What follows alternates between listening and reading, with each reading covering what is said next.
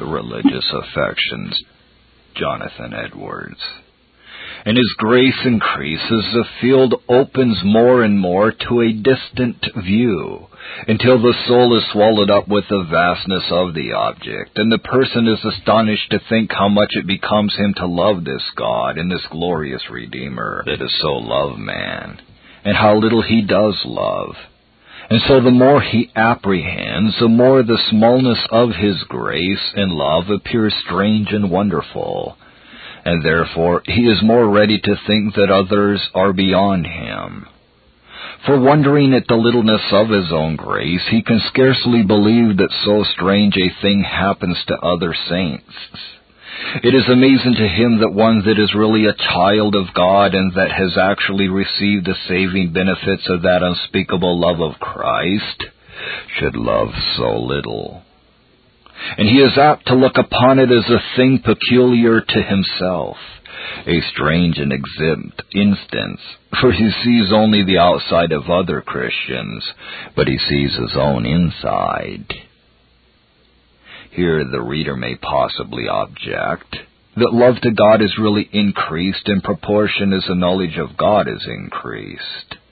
And therefore, how should an increase of knowledge in a saint make his love appear less in comparison of what is known? To which I answer, that although grace and the love of God in the saints be answerable to the degree of knowledge or sight of God, yet it is not in proportion to the object seen and known. The soul of a saint, by having something of God open to sight, is convinced of much more than is seen. There is something seen that is wonderful, and that sight brings with it a strong conviction of something vastly beyond that is not yet immediately seen. So that the soul at the same time is astonished at its ignorance, and that it knows so little, as well as that it loves so little. And as a soul in a spiritual view is convinced of infinitely more in the object, yet beyond sight, so it is convinced of the capacity of the soul to know vastly more, if the clouds and darkness were but removed. This causes the soul, in the enjoyment of a spiritual view, to complain greatly of spiritual ignorance and lack of love, and to long and reach after more knowledge and more love. Grace and the love of God in the most eminent saints in this world is truly very little in comparison of what it ought to be. The highest love that ever any attain in this life is poor, cold, exceedingly low, and not worthy to be named in comparison of what our obligations appear to be. And this will appear from the joint consideration of these two things. Number one, the reason God has given us to love Him and the manifestations He has made of His infinite glory in His Word and in His works, and particularly in the gospel of His Son, and what He has done for sinful man by Him. And two, the capacity there is in the soul of man by those intellectual faculties which God has given it, of seeing and understanding the reasons which God has given us to love Him. How small indeed is the love of the most eminent saint on earth, in comparison of what these things jointly considered do require. Grace tends to convince men of this, and especially eminent grace, for grace is of the nature of light, and brings truth to view. And therefore he that has much grace apprehends much more than others the great height to which his love ought to ascend, and he sees better than others how little a way he has risen towards that height. And when he estimates his love by the whole height of his duty, it appears astonishingly little and low in his eyes. And the eminent saint, having such a conviction of the high degree in which he ought to love God, is shown not only the littleness of His grace, but the greatness of His remaining corruption. In order to judge how much corruption or sin we have remaining in us, we must take our measure from that height to which the rule of our duty extends. The whole of the distance we are at from that height is sin. For failing of duty is sin, otherwise our duty is not our duty. And by how much the more we fall short of our duty, so much the more sin have we. Sin is no other than disagreeableness in a moral agent to the law or rule of its duty, and therefore the degree of sin is to be judged of by the rule. So much disagreeableness to the rule, so much sin, whether it be in defect or excess. Therefore, if men in their love to God do not come up halfway to that height which duty requires, then they have more corruption in their hearts than grace, because there is more goodness wanting than is there. All that is lacking is sin. It is an abominable defect, and appears so to the saints, especially those that are eminent. It appears exceedingly abominable to them that Christ should be loved so little, and thanked so little for his dying love. It is in their eyes hateful ingratitude. And then the increase of grace has a tendency another way to cause the saints to think their deformity vastly more than their goodness. It not only tends to convince them that their corruption is much greater than their goodness, which is indeed the case, but it also tends to cause the deformity that there is in the least sin, or the least degree of corruption, to appear so great as vastly to outweigh all the beauty there is in their greatest holiness. The least sin against an infinite God has an infinite hatefulness or deformity in it. But the highest degree of holiness in a creature has not an infinite loveliness in it, and therefore the loveliness of it is as nothing in comparison of the deformity of the least sin.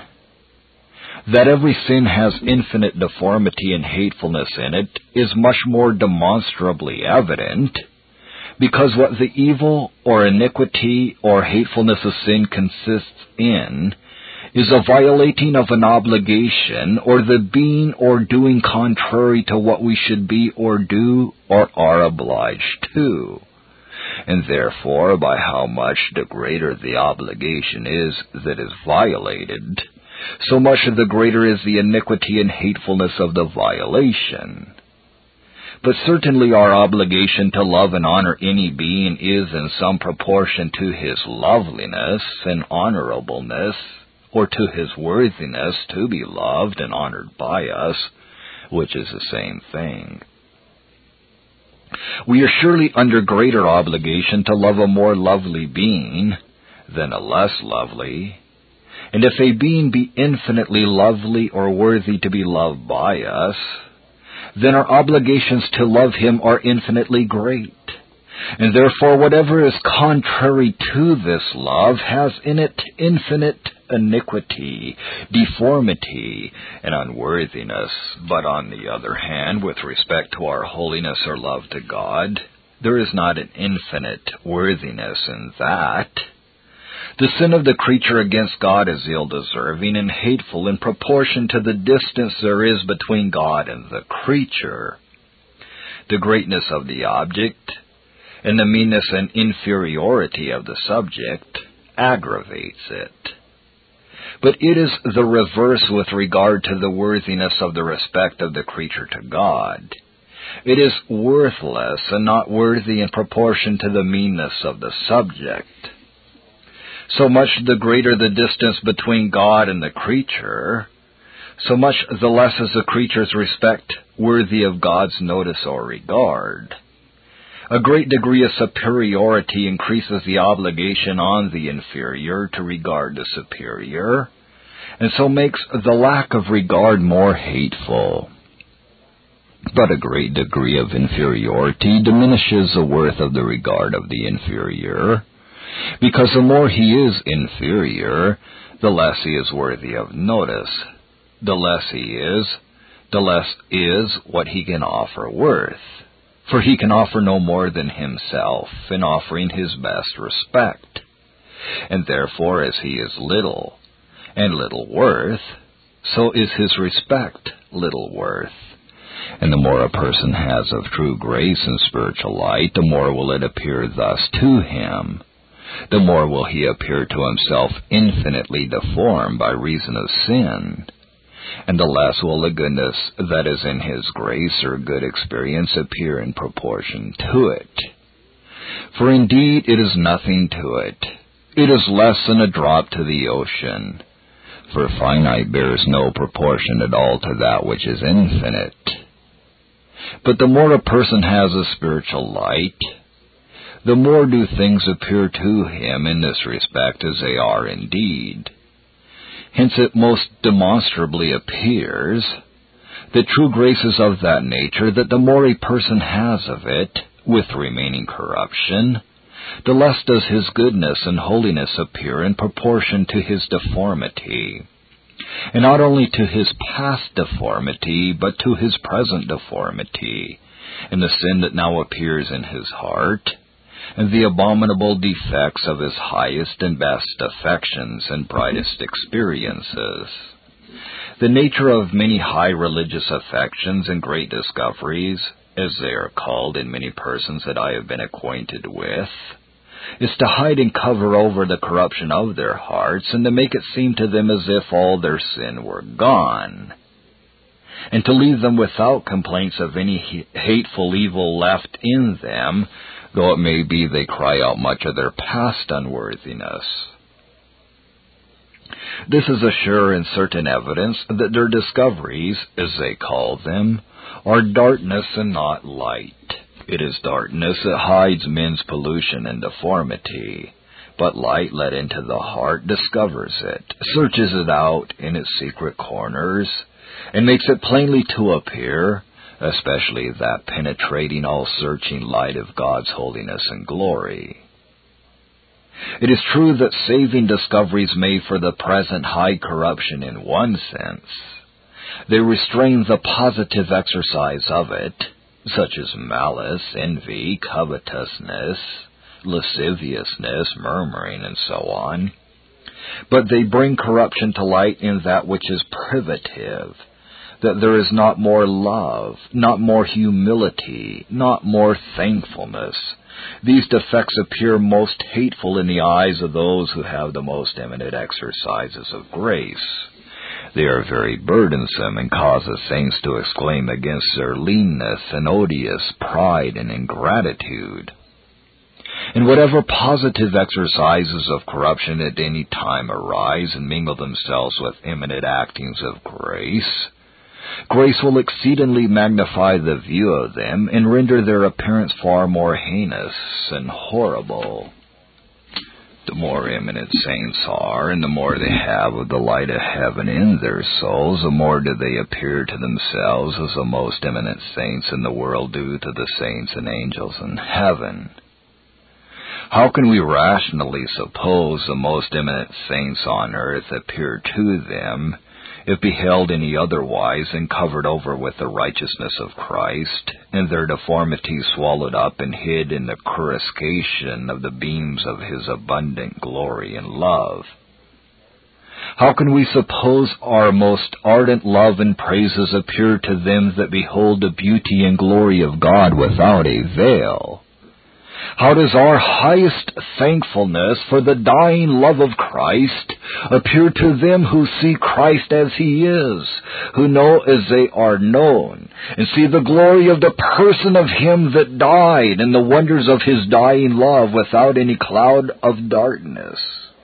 And how do they look on the deepest reverence and humility with which worms of the dust on earth approach that infinite majesty which they behold?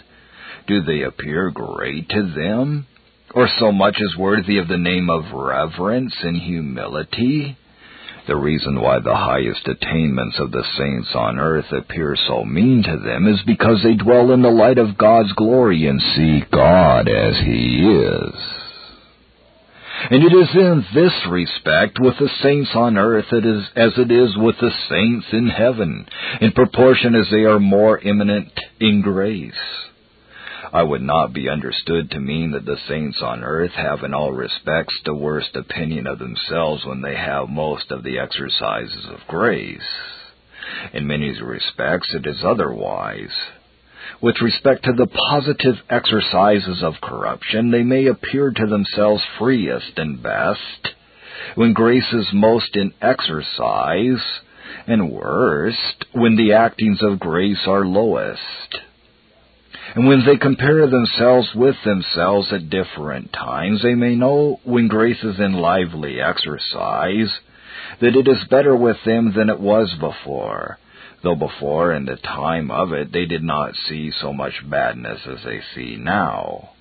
And when afterwards they sink again in the frame of their minds, they may know that they sink and have a new argument of their great remaining corruption, and a rational conviction of a greater vileness than they saw before. And many have more of a sense of guilt and a kind of legal sense of their sinfulness by far than when in the lively exercise of grace. But yet it is true and demonstrable from the forementioned considerations that the children of God never have so much of a sensible and spiritual conviction of their deformity, and so great and quick and abasing a sense of their present vileness and odiousness, as when they are highest in the exercise of true and pure grace. And never are they so much disposed to set themselves low among Christians as then. And thus he that is greatest in the kingdom, or most eminent in the church of Christ, is the same that humbles himself as the least infant among them, agreeable to that great saying of Christ, Matthew 18:4. A true saint may know that he has some true grace, and the more grace there is, the more easily is it known, as was observed and proved before. But yet it does not follow that an eminent saint is easily sensible that he is an eminent saint when compared with others. I will not deny that it is possible that he that has much grace and is an eminent saint may know it, but he will not be apt to know it. It will not be a thing obvious to him. That he is better than others and has higher experiences and attainments is not a foremost thought, nor is it that which from time to time readily offers itself. It is a thing that is not in his way, but lies far out of sight. He must take pains to convince himself of it. There will be need of a great command of reason and a high degree of strictness and care in arguing to convince himself. And if he be rationally convinced by a very strict consideration of his own experiences, compared with the great appearances of low degrees of grace in some other saints, it will hardly seem real to him that he has more grace than they, and he will be apt to lose the conviction that he has by pains obtained. Nor will it seem at all natural to him to act upon that supposition. This may be laid down as an infallible thing, that the person who is apt to think that he is compared with others is a very eminent saint, much distinguished in Christian experience, in whom this is a first thought that rises of itself and naturally offers itself, he is certainly mistaken. He is no eminent saint, but under the great prevailings of a proud and self-righteous spirit. And if this be habitual with a man, and is statedly the prevailing temper of his mind, he is no saint at all. Another infallible sign of spiritual pride is present when persons think highly of their humility. False experiences are commonly attended with a counterfeit humility. It is the very nature of a counterfeit humility to be highly conceited of itself. False religious affections have generally a tendency, especially when raised to a great height, to make persons think that their humility is great, and accordingly to take much notice of their great attainments in this respect, and admire them. But eminently gracious affections, I scruple not to say it, are ever more of a contrary tendency, and have universally a contrary effect in those that have them. They indeed make them very sensible what reason there is that they should be deeply humbled, and cause them earnestly to thirst and long after it. But they make their present humility, or that which they have already attained to appear small, and their remaining pride great and exceedingly abominable. The reason why a proud person should be apt to think his humility great, and why a very humble person should think his humility small, may be easily seen if it be considered that it is natural for persons, in judging of the degree of their own humiliation, to take their measure from that which they esteem their proper height, or the dignity wherein they properly stand. That may be great humiliation in one that is no humiliation at all in another, because the degree of honorableness or considerableness wherein each does properly stand is very different. For some great man to stoop to loose a latchet of the shoes of another great man, his equal, or to wash his feet, would be taken notice of as an act of abasement in him, and he, being sensible of his own dignity, would look upon it so himself.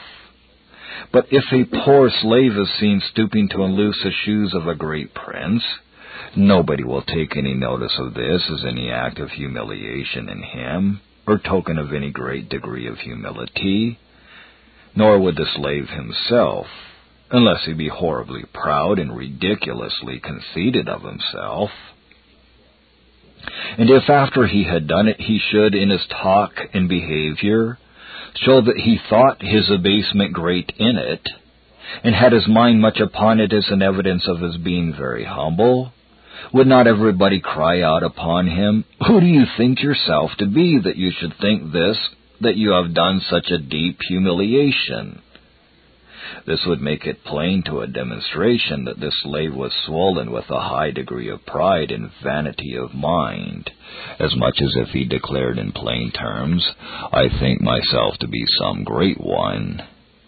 And the manner is no less plain and certain when worthless, vile, and loathsome worms of the dust put a similar construction on their acts of abasement before God, and think it a token of great humility in them, that they acknowledge themselves to be so mean and unworthy, and behave themselves as those that are so inferior. The very reason why such outward acts and such inward exercises look like great abasement in such an one is because he has a high conceit of himself.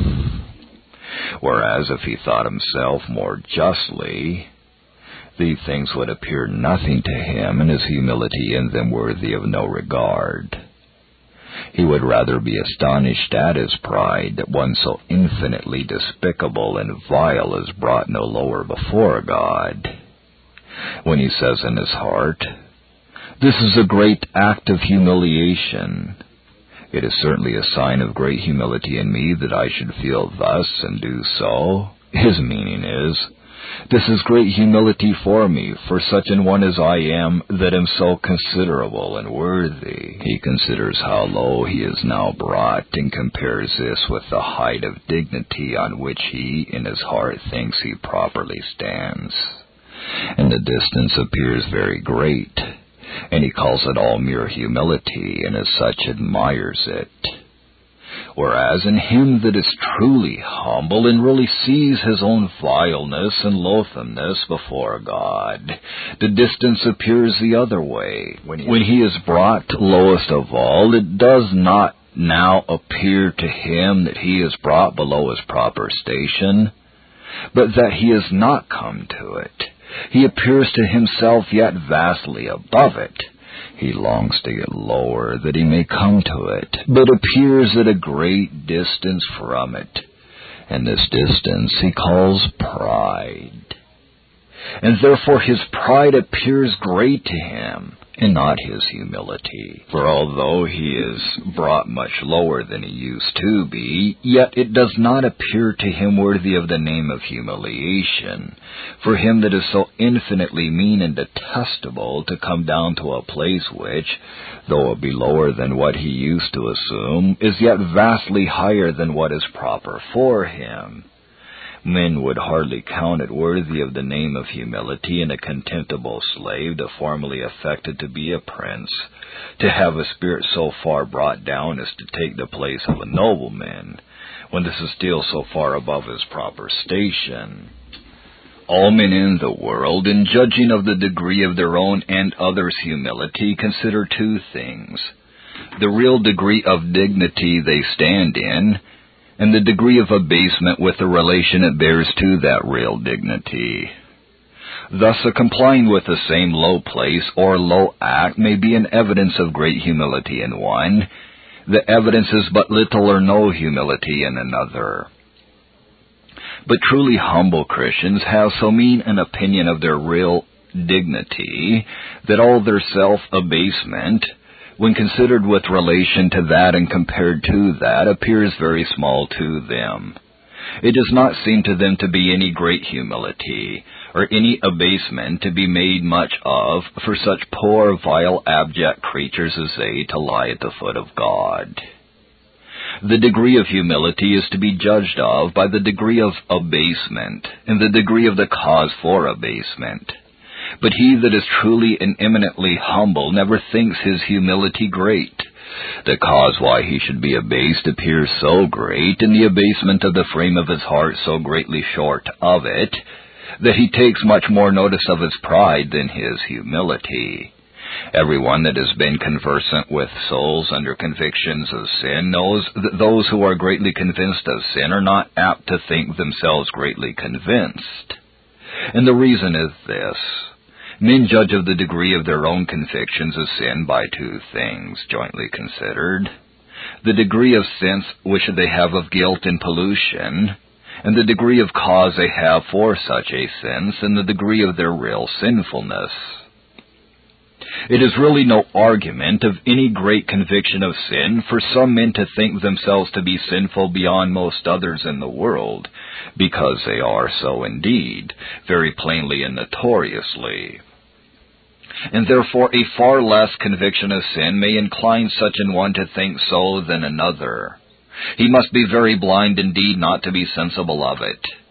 But he that is truly under great convictions of sin naturally thinks that the cause he has to be sensible of guilt and pollution is greater than others have, and therefore he ascribes his sensibleness of this to the greatness of his sin, and not to the greatness of his sensibility. It is natural for one under great convictions to think himself one of the greatest of sinners in reality, and also that it is so very plainly and evidently, for the greater his convictions are, the more plain and evident it seems to be to him, and therefore it necessarily seems to him so plain and so easy to him to see it, that it may be seen without much conviction. That man is under great convictions, whose conviction is great in proportion to his sin. But no man that is truly under great convictions thinks his conviction great in proportion to his sin. For if he does, it is a certain sign that he inwardly thinks his sin small. And if that be the case, it is a certain evidence that his conviction is small. And this, by the way, is the main reason that persons, when under a work of humiliation, are not sensible of it at the time of it. And as it is with conviction of sin, just so it is by parity of reasoning, with respect to men's conviction or sensibleness of their own meanness and vileness, their own blindness and impotence, and all that low sense that a Christian has of himself in the exercise of evangelical humiliation. So that in a high degree of this, the saints are never disposed to think their sensibleness of their own meanness, filthiness, and impotence to be great, for it never appears great to them considering the cause. An eminent saint is not apt to think himself eminent in anything. All his graces and experiences are ready to appear to him to be comparatively small, but especially his humility. There is nothing that appertains to Christian experience and true piety that is so much out of his sight as his humility. He is 1,000 times more quick-sighted to discern his pride than his humility. That he easily discerns, and is apt to take much notice of, but he hardly discerns his humility. On the contrary, the deluded hypocrite that is under the power of spiritual pride is so blind to nothing as his pride, and so quick-sighted to nothing as the shows of humility that are in him. The humble Christian is more apt to find fault with his own pride than with other men's. He is apt to put the best construction on others' words and behavior, and to think that none are so proud as himself. But the proud hypocrite is quick to discern the mote in his brother's eye, in this respect, while he sees nothing of the beam in his own. He is very often denouncing others' pride, finding fault with others' apparel and way of living, and is affected 10 times as much with his neighbor's ring or riband as with all the filthiness of his own heart. From the disposition there is in hypocrites to think highly of their humility, it comes about that counterfeit humility is forward to put itself forth to view. Those that have it are apt to be much in speaking of their humiliation, setting them forth in high terms, and making a great outward show of humility in affected looks, gestures, manner of speech, meanness of apparel, or some affected singularity. So it was of old with the false prophet, Zechariah 13:4. So it was with the hypocritical Jews, Isaiah 58:5. And so Christ tells us it was with the Pharisees, Matthew 6:16. But it is contrariwise with true humility. They that have it are not apt to display their eloquence in setting it forth, or to speak of the degree of their abasement in strong terms. It is an observation of Mr. Jeremiah Jones, 1693 to 1724, in his excellent treatise on the canon of the New Testament, that the evangelist Mark, who is a companion of Peter, and is supposed to have written his gospel under the direction of that apostle, when he mentions Peter's repentance after his denying his master, does not use such strong terms to set it forth as the other evangelists. He only uses these words: when he thought thereon, he wept, Mark 14:72.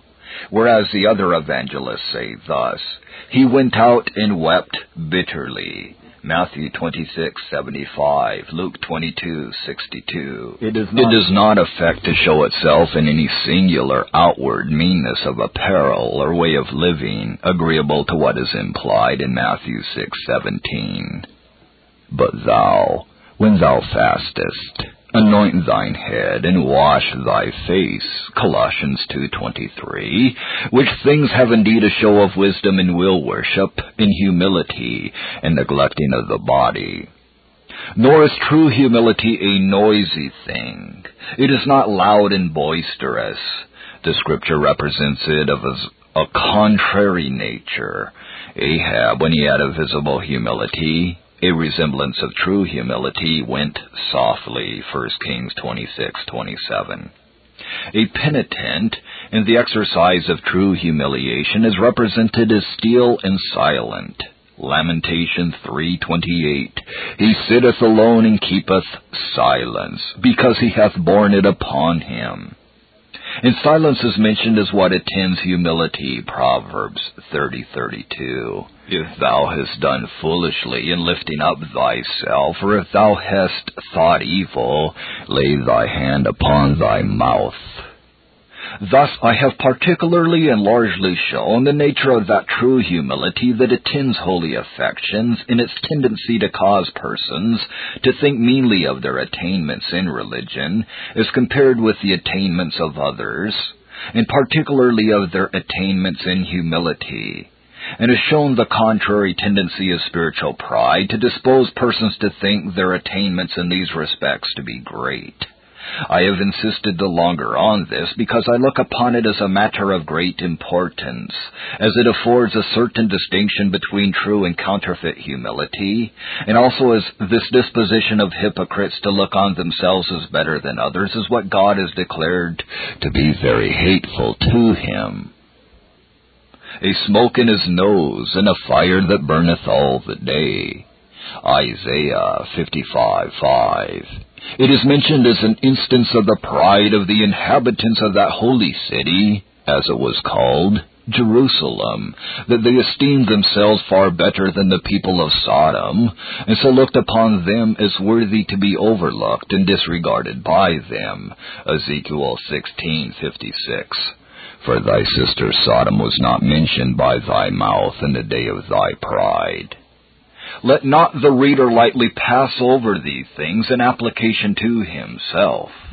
If he once have taken it in that it is a bad sign for a person to be apt to think himself a better saint than others, there will arise a blinding prejudice in your own favor, and there will probably be need of a great strictness of self-examination in order to determine whether it be so with you.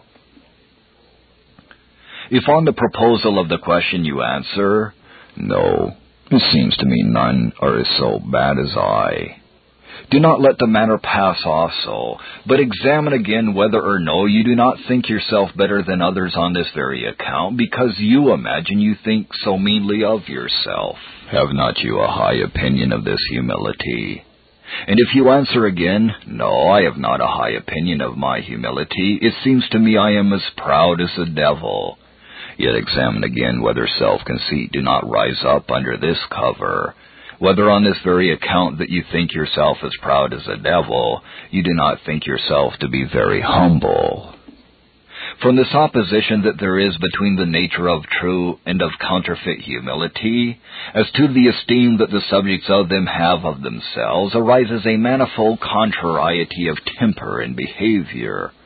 A truly humble person, having such a mean opinion of his righteousness and holiness, is poor in spirit. For a person to be poor in spirit is to be in his own sense and apprehension poor, as to what is in him, and to be of an answerable disposition. Therefore, a truly humble person, especially one eminently humble, naturally behaves himself in many respects as a poor man. The poor useth entreaties, but the rich answereth roughly. A poor man is not disposed to quick and high resentment when he is among the rich. He is apt to yield to others, for he knows others are above him.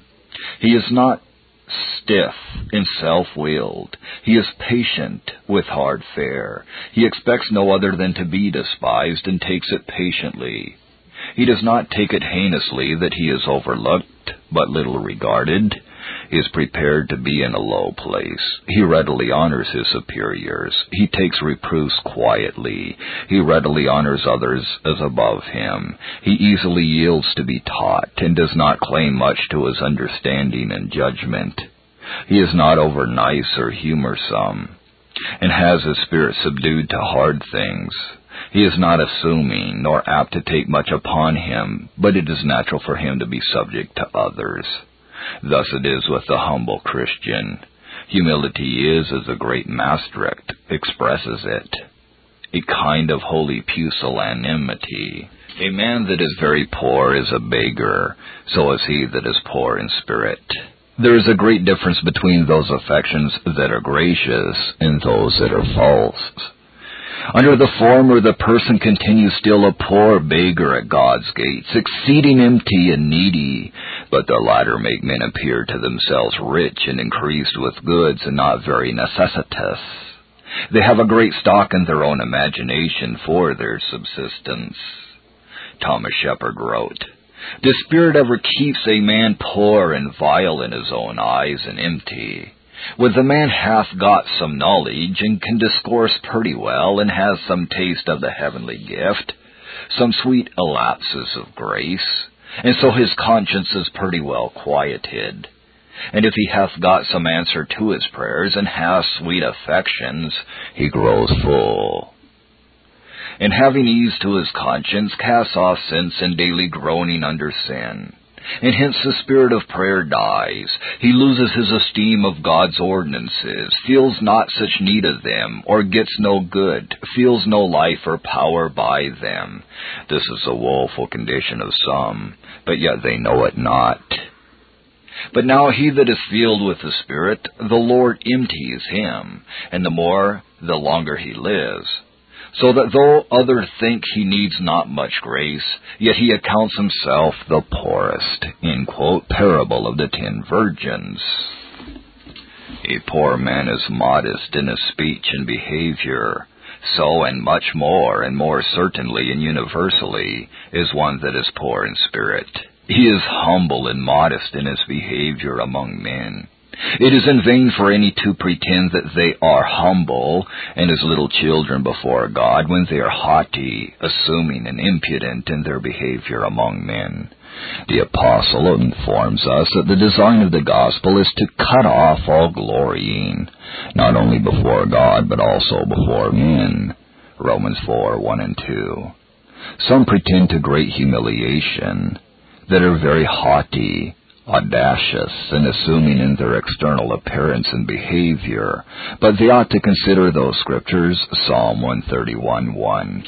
Lord, my heart is not haughty, nor mine eyes lofty, neither do I exercise myself in great matters, or in things too high for me. Proverbs 6:16 and 17, These 6 things doth the Lord hate, yea, 7 are an abomination unto him, a proud look, and so on. Chapter 21:4, And high look and a proud heart are sin. Psalm 28:27, Thou wilt bring down high looks. In Psalm 101, verse 5, Him that hath an high look and a proud heart will not I suffer. 1 Corinthians 13:4 and 5, Charity vaunteth not itself, doth not behave itself unseemly. There is a certain amiable modesty and fear arising from humility that belongs to a Christian behavior among men that the Scripture often speaks of, 1 Peter 3:15. Be ready to give an answer to every man that asketh you, with meekness and fear. Romans 13:7. Fear to whom fear. 2 Corinthians 7:15, Whilst he remembereth the obedience of you all, how with fear and trembling you received him. Ephesians 6:5, Servants, be obedient to them that are your masters, according to the flesh, with fear and trembling. 1 Peter 2:18, Servants, be subject to your masters with all fear. 1 Peter 3:2, While they behold your chaste conversation coupled with fear. 1 Timothy 2:9, That women adorn themselves in modest apparel, with shamefacedness and sobriety. In this respect, a Christian is like a little child. A little child is modest before men, and his heart is apt to be possessed with fear and awe among them. The same spirit will dispose a Christian to honor all men, 1 Peter 2:17. Honor all men. A humble Christian is not only disposed to honor the saints in his behavior, but others also, in all those ways that do not imply a visible approbation of their sins. Thus Abraham, the great pattern of believers, honored the children of Heth. Genesis 23:7. Abraham stood up and bowed himself to the people of the land. This was a remarkable instance of a humble behavior towards them that were out of Christ, and that Abraham knew to be accursed, and therefore would by no means suffer his servant to take a wife to his son from among them. And Esau's wives, being of these children of Heth, were a grief of mind to Isaac and Rebekah. So Paul honored Festus, Acts 26:25. I am not mad, most noble Festus. Not only will Christian humility dispose persons to honor those wicked men that are out of the visible church, but also false brethren and persecutors, as Jacob when he was in an excellent frame, having just been wrestling all night with God and received the blessing, honored Esau, his false and persecuting brother. Genesis 33:3. Jacob bowed himself to the ground 7 times until he came near to his brother Esau. So he called him Lord and commanded all his family to honor him in like manner. Thus I have endeavored to describe the heart and behavior of one that is governed by a truly gracious humility, as exactly agreeable to the Scriptures as I am able. This Reformation audio track is a production of Stillwater's Revival Books. SWRB makes thousands of classic Reformation resources available, free and for sale, in audio, video, and printed formats. Our many free resources, as well as our complete mail-order catalog, containing thousands of classic and contemporary Puritan and Reformed books, tapes, and videos at great discounts, is on the web at www.swrb.com. We can also be reached by email at swrb@swrb.com, by phone at 780-450-3730, by fax at 780-468-1096, or by mail at 4710-37A Avenue, Edmonton, that's Edmonton, Alberta, abbreviated capital A, capital B, Canada, T6L3T5. You may also request a free printed catalog. And remember that John Calvin, in defending the Reformation's regulative principle of worship, or what is sometimes called the scriptural law of worship, commenting on the words of God, which I commanded them not, neither came into my heart, from his commentary on Jeremiah 7:31, writes, God here cuts off from men every occasion for making evasions, since he condemns by this one phrase, I have not commanded them, whatever the Jews devised. There is then no other argument needed to condemn superstitions than that they are not commanded by God. For when men allow themselves to worship God according to their own fancies, and attend not to his commands, they pervert true religion. And if this principle was adopted by the Papists, all those fictitious modes of worship in which they absurdly exercise themselves would fall to the ground. It is indeed a horrible thing for the Papists to seek to discharge their duties towards God by performing their own superstitions. There is an immense number of them, as it is well known, and as it manifestly appears. Were they to admit this principle, that we cannot rightly worship God except by obeying his word, they would be delivered from their deep abyss of error. The prophet's words, then, are very important, when he says that God had commanded no such thing, and that it never came to his mind, as though he had said that men assume too much wisdom when they devise what he never required, nay, what he never knew.